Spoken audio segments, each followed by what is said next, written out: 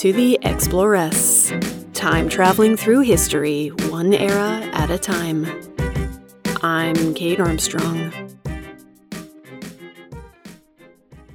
Last time, we talked about how religion shaped women's lives in Tudor England and was a driving force in Catherine of Aragon's life and queenship.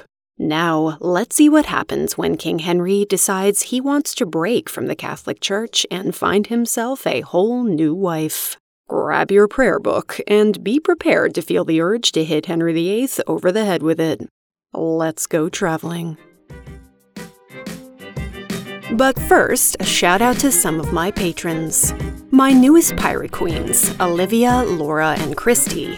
My boss ladies, Amy, Annabelle, Elizabeth, Grace, Jessica, Sophie, and Julian, Michelle, Monique, Nuria, Rebecca, Sabrina, Sarah S., and Tanya.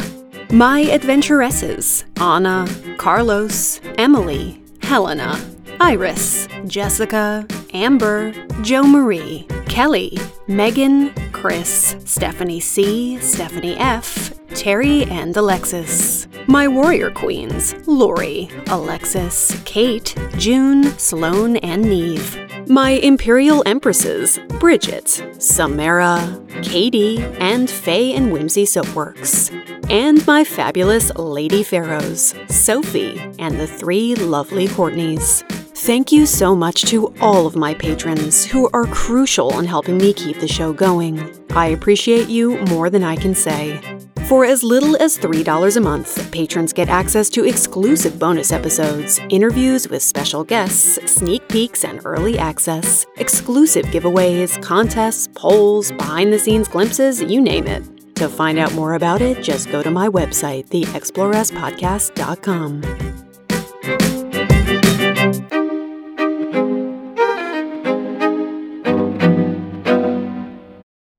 Gloria in excelsis Deo.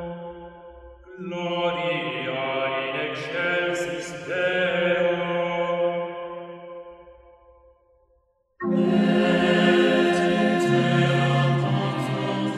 In the early years of his marriage to Catherine, Henry VIII is a devoted Catholic. It's said he attends up to 6 masses a day. Every night he goes to the Queen's chamber to hear the offices of Vespers and Compline. He even writes a pamphlet called A Defense of the Seven Sacraments Against Martin Luther, speaking out against what he sees as the heretical claims of the German man that will later be called the founder of the Protestant movement. In it, he writes about how when two people are joined in marriage, nothing should be able to part them, and that England should set forth the Pope's authority to the uttermost. All things he will regret putting into writing later. The Pope likes him so much that he gives Henry a new title, calling him the Defender of the Faith. Henry knows that the Catholic Church has some bad apples, and it sometimes abuses its power, but he also believes in it. If the Church is threatened, then the monarchy is threatened. Right now, he has every reason to hold fast to his beliefs. Lutheranism concerns Catherine deeply, which is something that she and her husband bond over. It turns them into a theological team. While Henry publishes his tracts denouncing Luther's ideas, Catherine enlists her Spanish confessor, Alphonsus de Villasancta, to write some treatises also, which he dedicates to the woman he refers to as Defendress of the Faith. She is noted always for her religious devotion. Erasmus describes her as more pious than learned. Is that a backhanded compliment? And as religious and virtuous as words can express. She spends huge chunks of her day at prayer, attending devotions and praying in her private chambers. But her belief isn't just a private, personal matter. She's a queen, so it's public too. Tudor society expects their queen to display a certain amount of devotion. All women are considered moral leaders in their households, so Catherine must be a moral example to the country at large. And she does this extraordinarily well. Historian Michelle Beer says that Catherine of Aragon makes herself a successful queen consort by being good at building spiritual authority and moral capital. Some of the ways she builds this moral capital is through almsgiving and donations. Charity is often associated with women because of their responsibility for hospitality in Tudor society. In his book of the time, The Education of a Christian Woman, Juan Luis Vives says that wives, as managers of the household, should give generously to the poor and make sure their servants are properly taken care of. But queens are expected to participate in charity on a whole other level. From the records we have, we think that Catherine is giving between 160 and 190 pounds a year. And that doesn't even include the alms that come from Catherine's own privy purse, or ones given in her name by the king. And she's not just giving out money, she's also donating clothing, which is really valuable. Her accounts show her ordering clothes of linen and russet and some shoes for 9 poor women. In March 1520, she buys 96 yards of cloth to make gowns for 35 women. If a queen buys you such a valuable present, you aren't likely to forget it in a hurry. Almsgiving is an important mark of Catherine's elite queenly status, but it's also a chance for her to interact with the people in a very particular way. The Royal Maundy is a prime example. Maundy Thursday, celebrated the day before Good Friday, has been around since the 14th century, celebrated by English royals by giving alms to poor men and women. This is a huge event, witnessed by both court and commoner. Henry goes to the royal chapel, where he hears mass, watches the altar scrubbed clean, and then he performs the pedilavium, or the ritual washing of poor people's feet. He gets down on his knees, albeit on a fancy cushion, and does an action meant to emulate the Last Supper when Jesus washed the feet of his disciples.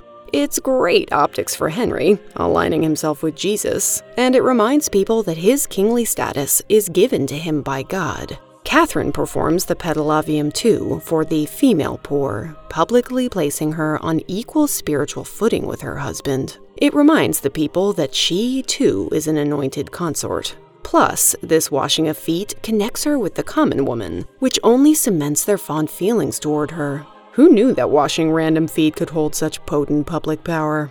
Henry certainly does. That's why, during their divorce crisis in 1534, he won't let Catherine hold her Maundy while under house arrest. In 1535, she insists, and her jailer writes to the king for instruction because this is way above his pay grade. Henry decides that Catherine can hold her Maundy only if she does it as a royal widow, not as a queen. If she defies him, Henry instructs, She is to be told that she and all her officers and such as receive it will be guilty of high treason. That's intense. The Spanish ambassador at the time will write that Anne Boleyn, too, forbids any contact between Catherine and the poor because the alms she has been accustomed to give have attracted the love of the people. So we see that queenly Maundys must have significant symbolic power. Catherine doesn't have an official position in the church per se, but she is still involved in its workings and influences who gets money and when. She checks in with England's clerics by going on lots of pilgrimages. These oft lengthy journeys aren't just casual road trips. They are a major undertaking. She's accompanied by an entourage and her substantial household as they travel between holy sites, touching religious relics, greeting monks, and paying their respects to local churchmen. They stay with local nobility as they go, making valuable connections. Though Catherine herself probably wouldn't call these networking opportunities, that's in huge part what they are. She supports members of the church, and so they continue to support and champion her. These trips endear her to the people, too. It allows them to see their queen and feel like they know her. They build her public image and serve as a prime piece of PR.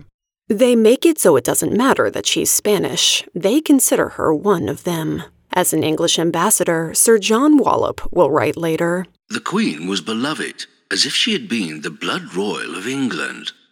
Religion also lets Catherine do something no other woman in England would dare to: publicly tell her husband that he's wrong. Queenly intercession is a public act pulled by many queens throughout Europe.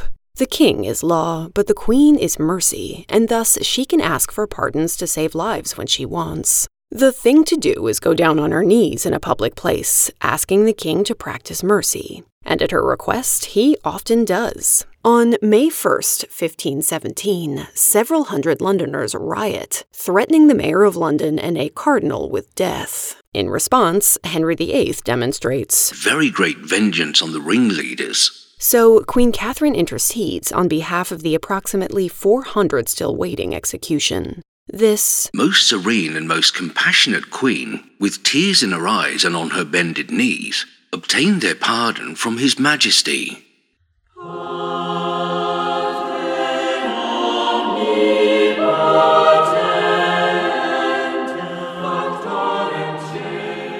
Catherine's position in England is unusual in early modern society. She's a foreign woman who outranks every man around her, except for the king. And she has access to real power. So she always has to walk a high wire between asserting her status as divinely ordained ruler, while also appearing to be everything a good wife and mother should be. We don't want to see her bossing her husband around. I mean, God forbid she act like, dare we even say it, Cleopatra.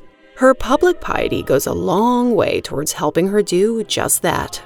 For several years, Catherine and Henry seem happy in their marriage, indulging in lavish court entertainments and working together in matters of political and military policy. Two beautiful people on top of their game. Case in point, in 1513, when Henry goes off campaigning in France, he makes a 27-year-old Catherine regent and governess of England. That's right, she has the power to summon troops, appoint sheriffs, sign warrants, and get money from the treasurer. And then, when Scotsman James IV sacks some towns in northern England, she sends out an army to meet him. In fact, she's downright enthusiastic about this decision, writing in a letter that, "My heart is very good to it."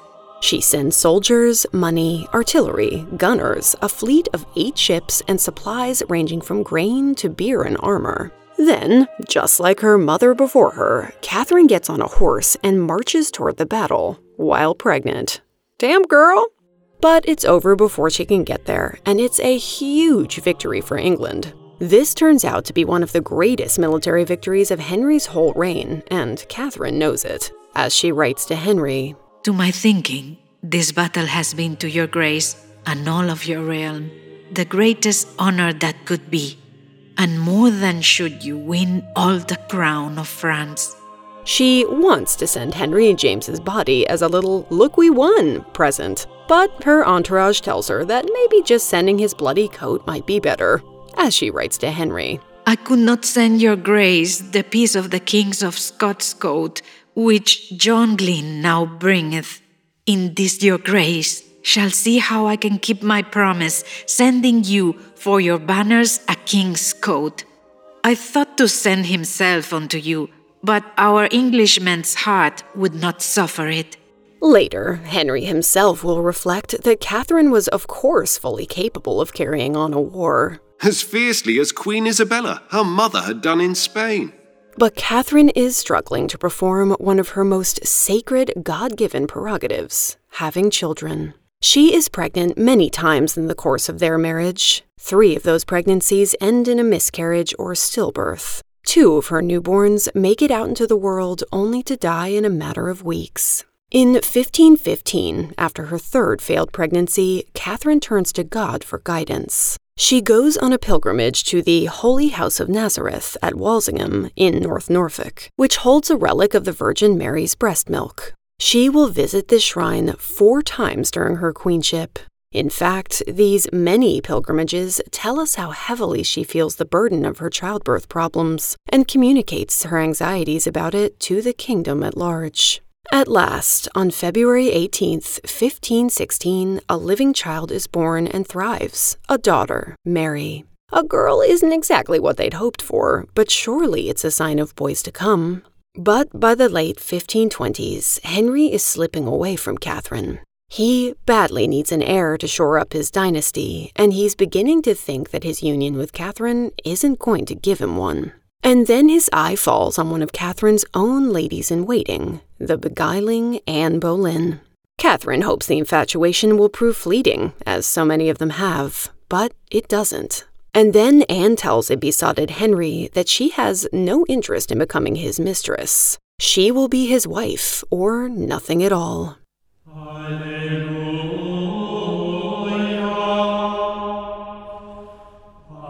Of course, Henry can't just break up with Catherine. First, because the Catholic Church is a definite no on divorce.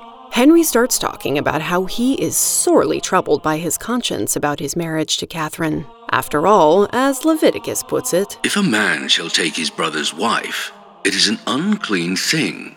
They shall be childless." Maybe that's why they haven't had an heir, he says loudly to anyone who will listen. When his advisors gently remind him that, well, the Pope did give you permission and say that God was fine with it, Henry says that maybe the Pope was wrong. Oh my. And so begins a period where Catherine must endure a strange sort of public threesome. She is still queen, but Anne Boleyn is always there, always hovering. The tempestuous Henry is giving Catherine serious emotional whiplash. He'll take supper with her one night in her chamber, only to disappear the next day to spend some sexy time with Anne. For Catherine, this isn't just about preserving her marriage. She views its survival as inextricably tied to the Catholic Church's survival. Plus, it's no secret that Anne is a fervent religious reformer. And so Catherine isn't backing down, no matter the cost. The Church gets involved, because of course they do, and they side with Catherine. The people do too. They love their queen. When she appears in public, they shout her name, wishing her victory over her enemies. She's especially loved by the ladies. If the matter were decided by women, a French ambassador reports, the king would lose the battle. Come on, Henry, read the room. But the king isn't giving up on what will come to be called his great matter. Maybe it's because he's just hot for Anne, but it could also be because of very real anxiety about his heir situation. Either way, Henry's not about to win any Exploress goodie points. In 1527, he and his advisors try to convince the Pope that the marriage was never legitimate because Catherine was once married to his brother Arthur. Catherine then appeals to Pope Clement VII herself, saying her marriage is valid because she went into it a virgin. I mean, haven't we already been over this? Henry's case for annulment isn't very strong politically either, because the Pope has just surrendered to Catherine's nephew, who just so happens to be the Holy Roman Emperor Charles V. He's just sacked Rome, and the Pope thinks it would be injudicious to alienate the Emperor's aunt. Things come to a head on June 21st, 1529, when Henry VIII and Catherine of Aragon appear in front of the Legatine Court at Blackfriars. Suddenly, the question of whether or not Catherine and Arthur ever slept together is a crucial one that could decide the religious fate of a nation. Arthur's former body servant testified, "I made the said prince ready to bed, and with others conducted him, clad in his nightgown, unto the princess's bedchamber often and sundry times, when he entered and then continued all night." This is also where we learn about Arthur's boast about having spent the night in Spain. Remember, Catherine is sitting through all of this, having her sex life dissected for a pretty prestigious audience. But she holds firm, saying that she and Arthur shared a bed for just 7 nights during their marriage. Her people say that he was quite sickly, not at all up for air-making. As one eyewitness will say in 1531, Arthur's limbs were so weak that he had never seen a man whose legs and other bits of his body were so small.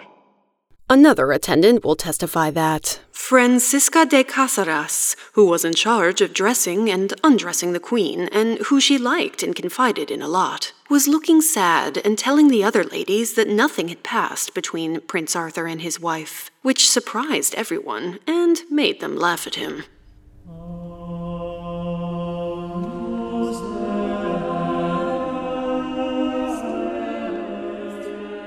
Both the king and queen are given a chance to speak at this hearing. Henry says that all he really wants is for the court to prove his marriage valid, but he just knows it isn't. Catherine doesn't rail against his lies. Instead, she goes to her husband, falling to her knees in front of a fully packed courtroom, and uses every drop of moral capital she's garnered to make a desperate plea.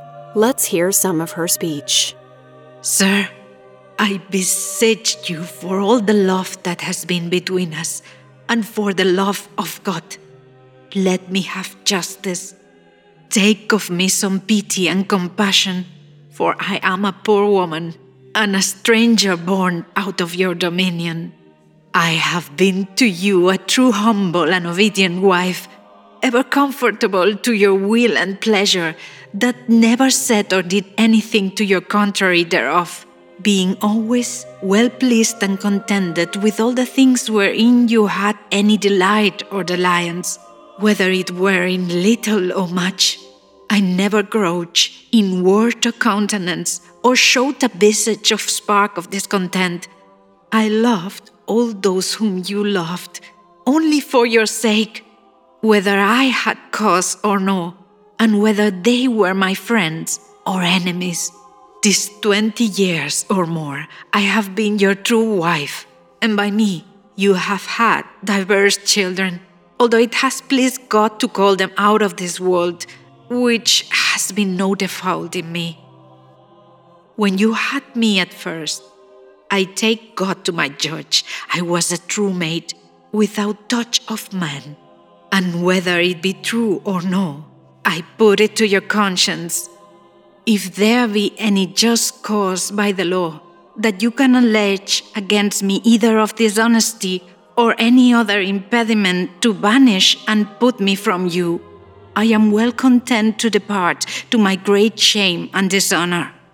And if there be none, then here I most lowly beseech you, let me remain in my former state. I most humbly require you, in the way of charity and for the love of God, who is the just judge, to spare me the extremity of this new court until I may be advised what way and order my friends in Spain will advise me to take. And if you will not extend to me so much impartial favor, your pleasure then be fulfilled, and to God I commit my cause. Henry VIII tries to raise Catherine up twice during the speech, out of her posture of submission, but she won't budge. Despite all of her humble language, this act is one of clear defiance. It's pretty incredible, when you think about it, that this woman is able to use her moral authority to not only shame her husband, the king, but openly disagree with him. Nobody's putting her in any scold's bridle. And it's not just that she gets away with it. Many people admire her for it. None more so than the women of England. One of them, our powerful prophetess Elizabeth Barton, takes it a step further. She writes letters to the Pope himself, encouraging him to stand against Henry, going so far as to say that God will plague him if he doesn't rule in Catherine's favor. Barton leans on her good relationship with the king as well, speaking to him directly. She predicts that if he goes through with his plans, he will be overthrown, that he'll bring on wars and plagues. She even prophesies his death, telling him that she had seen the particular place and spot destined to him in hell. Bold move, Elizabeth. But Henry is determined. When the Pope refuses to annul his first marriage, he decides to take matters into his own hands. His advisor, Thomas Cromwell, who is already all about reforming the way religion's done in England, is like, "Hey yo, why don't you just break with the Catholic Church and form your own, man?" Henry thinks this is a great idea, and thus begins the foundation-shaking English Reformation.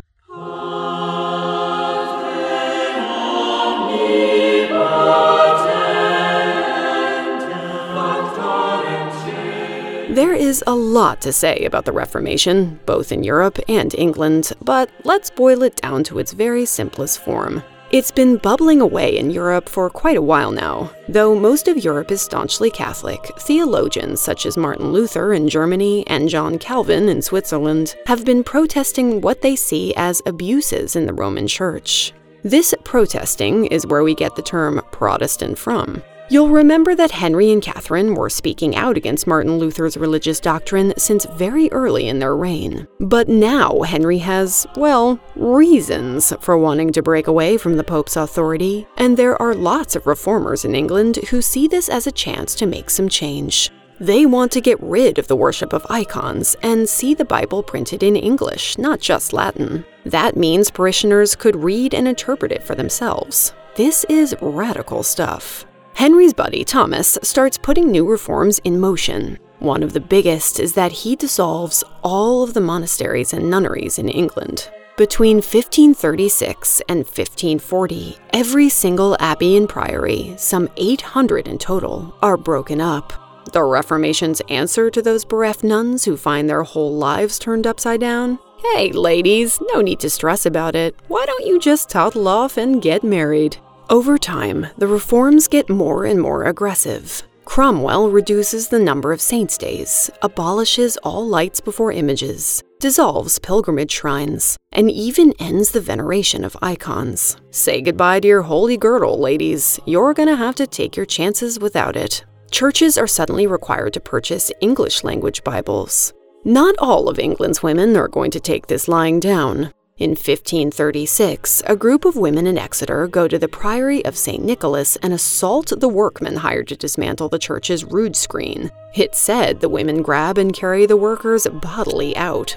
Eventually, these changes will affect all church-going women.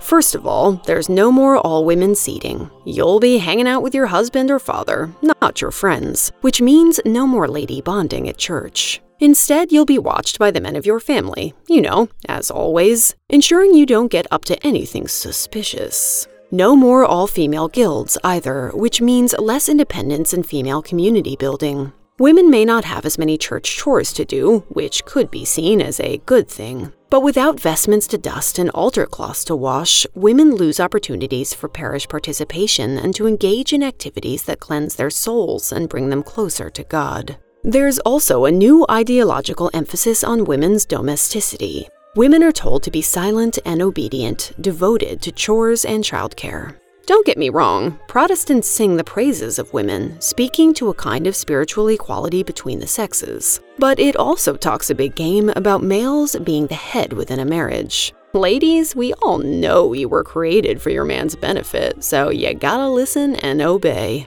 The Protestant wedding service liturgy has the groom promising to love and to cherish his wife, while she promises to love, cherish, and to obey her husband. Okay. Protestantism also challenges the authority of the female mystics and prophets. Women like Elizabeth Barton will no longer hold such sway. But Protestantism does create certain opportunities for women. Here's Elizabeth. Protestantism, to some extent, gives women even more of a stake in the church, because one of the key doctrines of Protestantism is sola scriptura, which is you should go back to your original scriptures. So it's basically trying to throw out the later gloss of the church fathers, the church teaching, and say, no, just read the Bible. These are the scriptures, this is the word of God. And as part of that, they publish the scriptures in the vernacular. And while women are rarely taught classical languages in the period, only very, very high status women, most women read English. So if you've now got a translated Bible, you can read the scriptures for yourself and you can understand them and you can debate them. And this is really, really important to women. It becomes fashionable for wealthy, learned women to translate religious works themselves and publish them. Catherine Parr, Henry VI's wife, who we'll spend more time with later, writes one of the first works published by a queen in England, and guess what? It's a book of prayers. None of this is an overnight change. Instead, it's like a slow creeping moss, starting at the royal level and trickling down to the common folk as the years go on. But over the years, this great schism, as it's called, will create a kind of holy war in England, with people picking sides between Catholic and Protestant. It isn't just a scholarly debate amongst the high-ranking. It is fought on every level of society. It becomes a question not only of personal conviction, but a matter of life and death. It's no surprise that Catherine of Aragon is staunchly on the side of Catholicism. Plenty of other women are as well. Those who hold with the old ways help to keep it alive by hiding priests in their homes, creating a kind of religious underground. These women risk death if caught. But staunch Protestant women aren't necessarily safe either. Let's take a moment to meet a woman named Anne Askew. Anne is a well-educated noblewoman who grows up memorizing scripture. Then, King Henry passes an act in 1543 preventing all women, and men below the rank of gentlemen, from reading the Bible. So Anne decides to be a contrarian and start preaching herself. She, goes into church and sort of loudly preaches the Bible and is actively trying to convert people.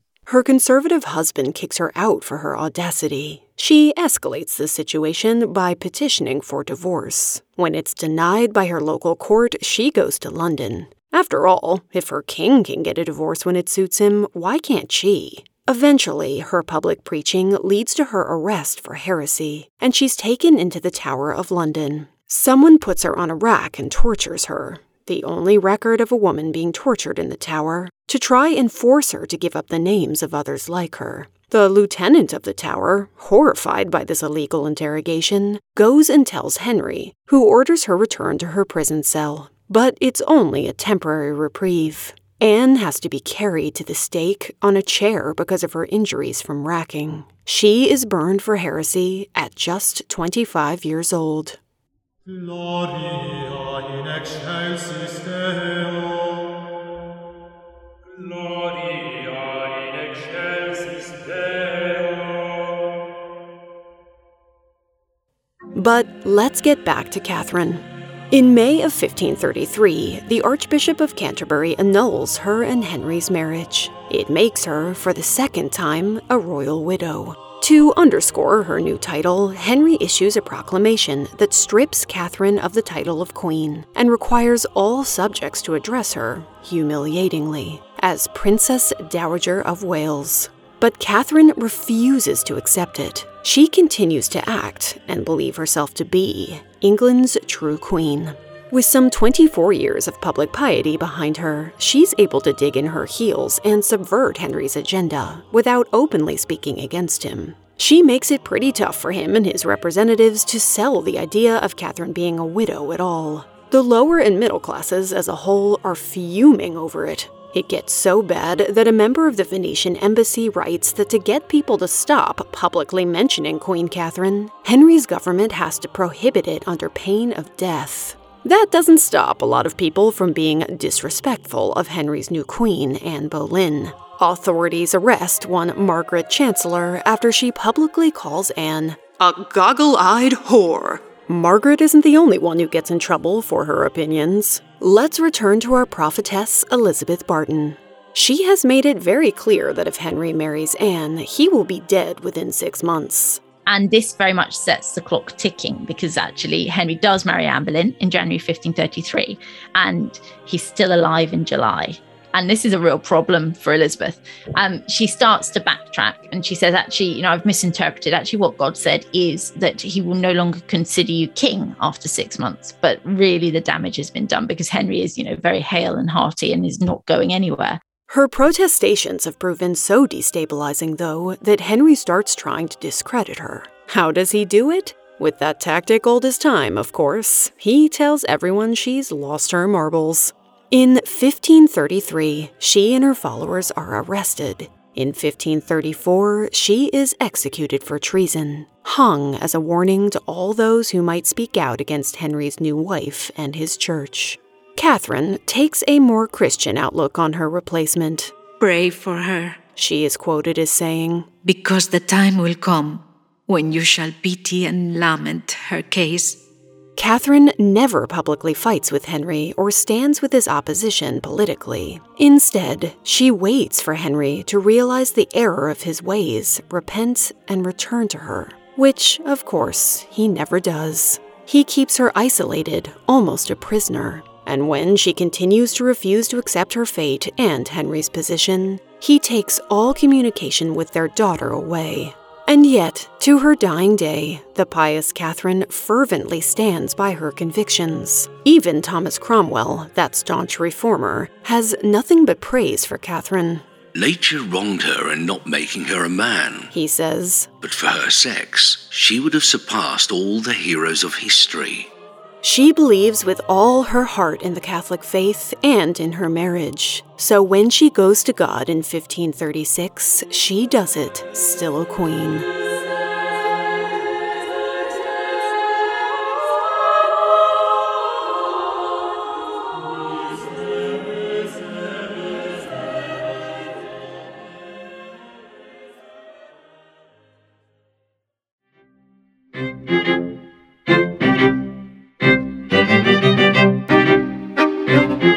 Thanks for listening. Please tell a friend about the show or rate and review it wherever you listen. You'll find show notes for this and every episode at my website, theexploresspodcast.com, which includes a full transcript, lots of images, and a list of my sources. You'll also find a link to my Patreon, which is a great way to support the show and keep it going. You can also find me on Instagram at the Explores Podcast and occasionally on Twitter and Facebook. A special thank you to Elizabeth Norton for time traveling with us. You can find her at her website, elizabethnorton.co.uk. She's written tons of great books on this era, so go and grab yourself one. So much love goes to my intern, Carly Quinn, without whom this episode would not have been possible. Much of the music you just enjoyed comes courtesy of the Tudor Consort, a choral group in New Zealand, as well as guitarist John Sayles. Thank you, as always, to Mr. Explores, aka Paul Gablonsky, for my theme music and logo, and to the following legends for their vocal stylings: Eva Folch, Chris at Naturally RP, Andy Cancun, Ed Jenkins, and Baz at VoiceOver Elite.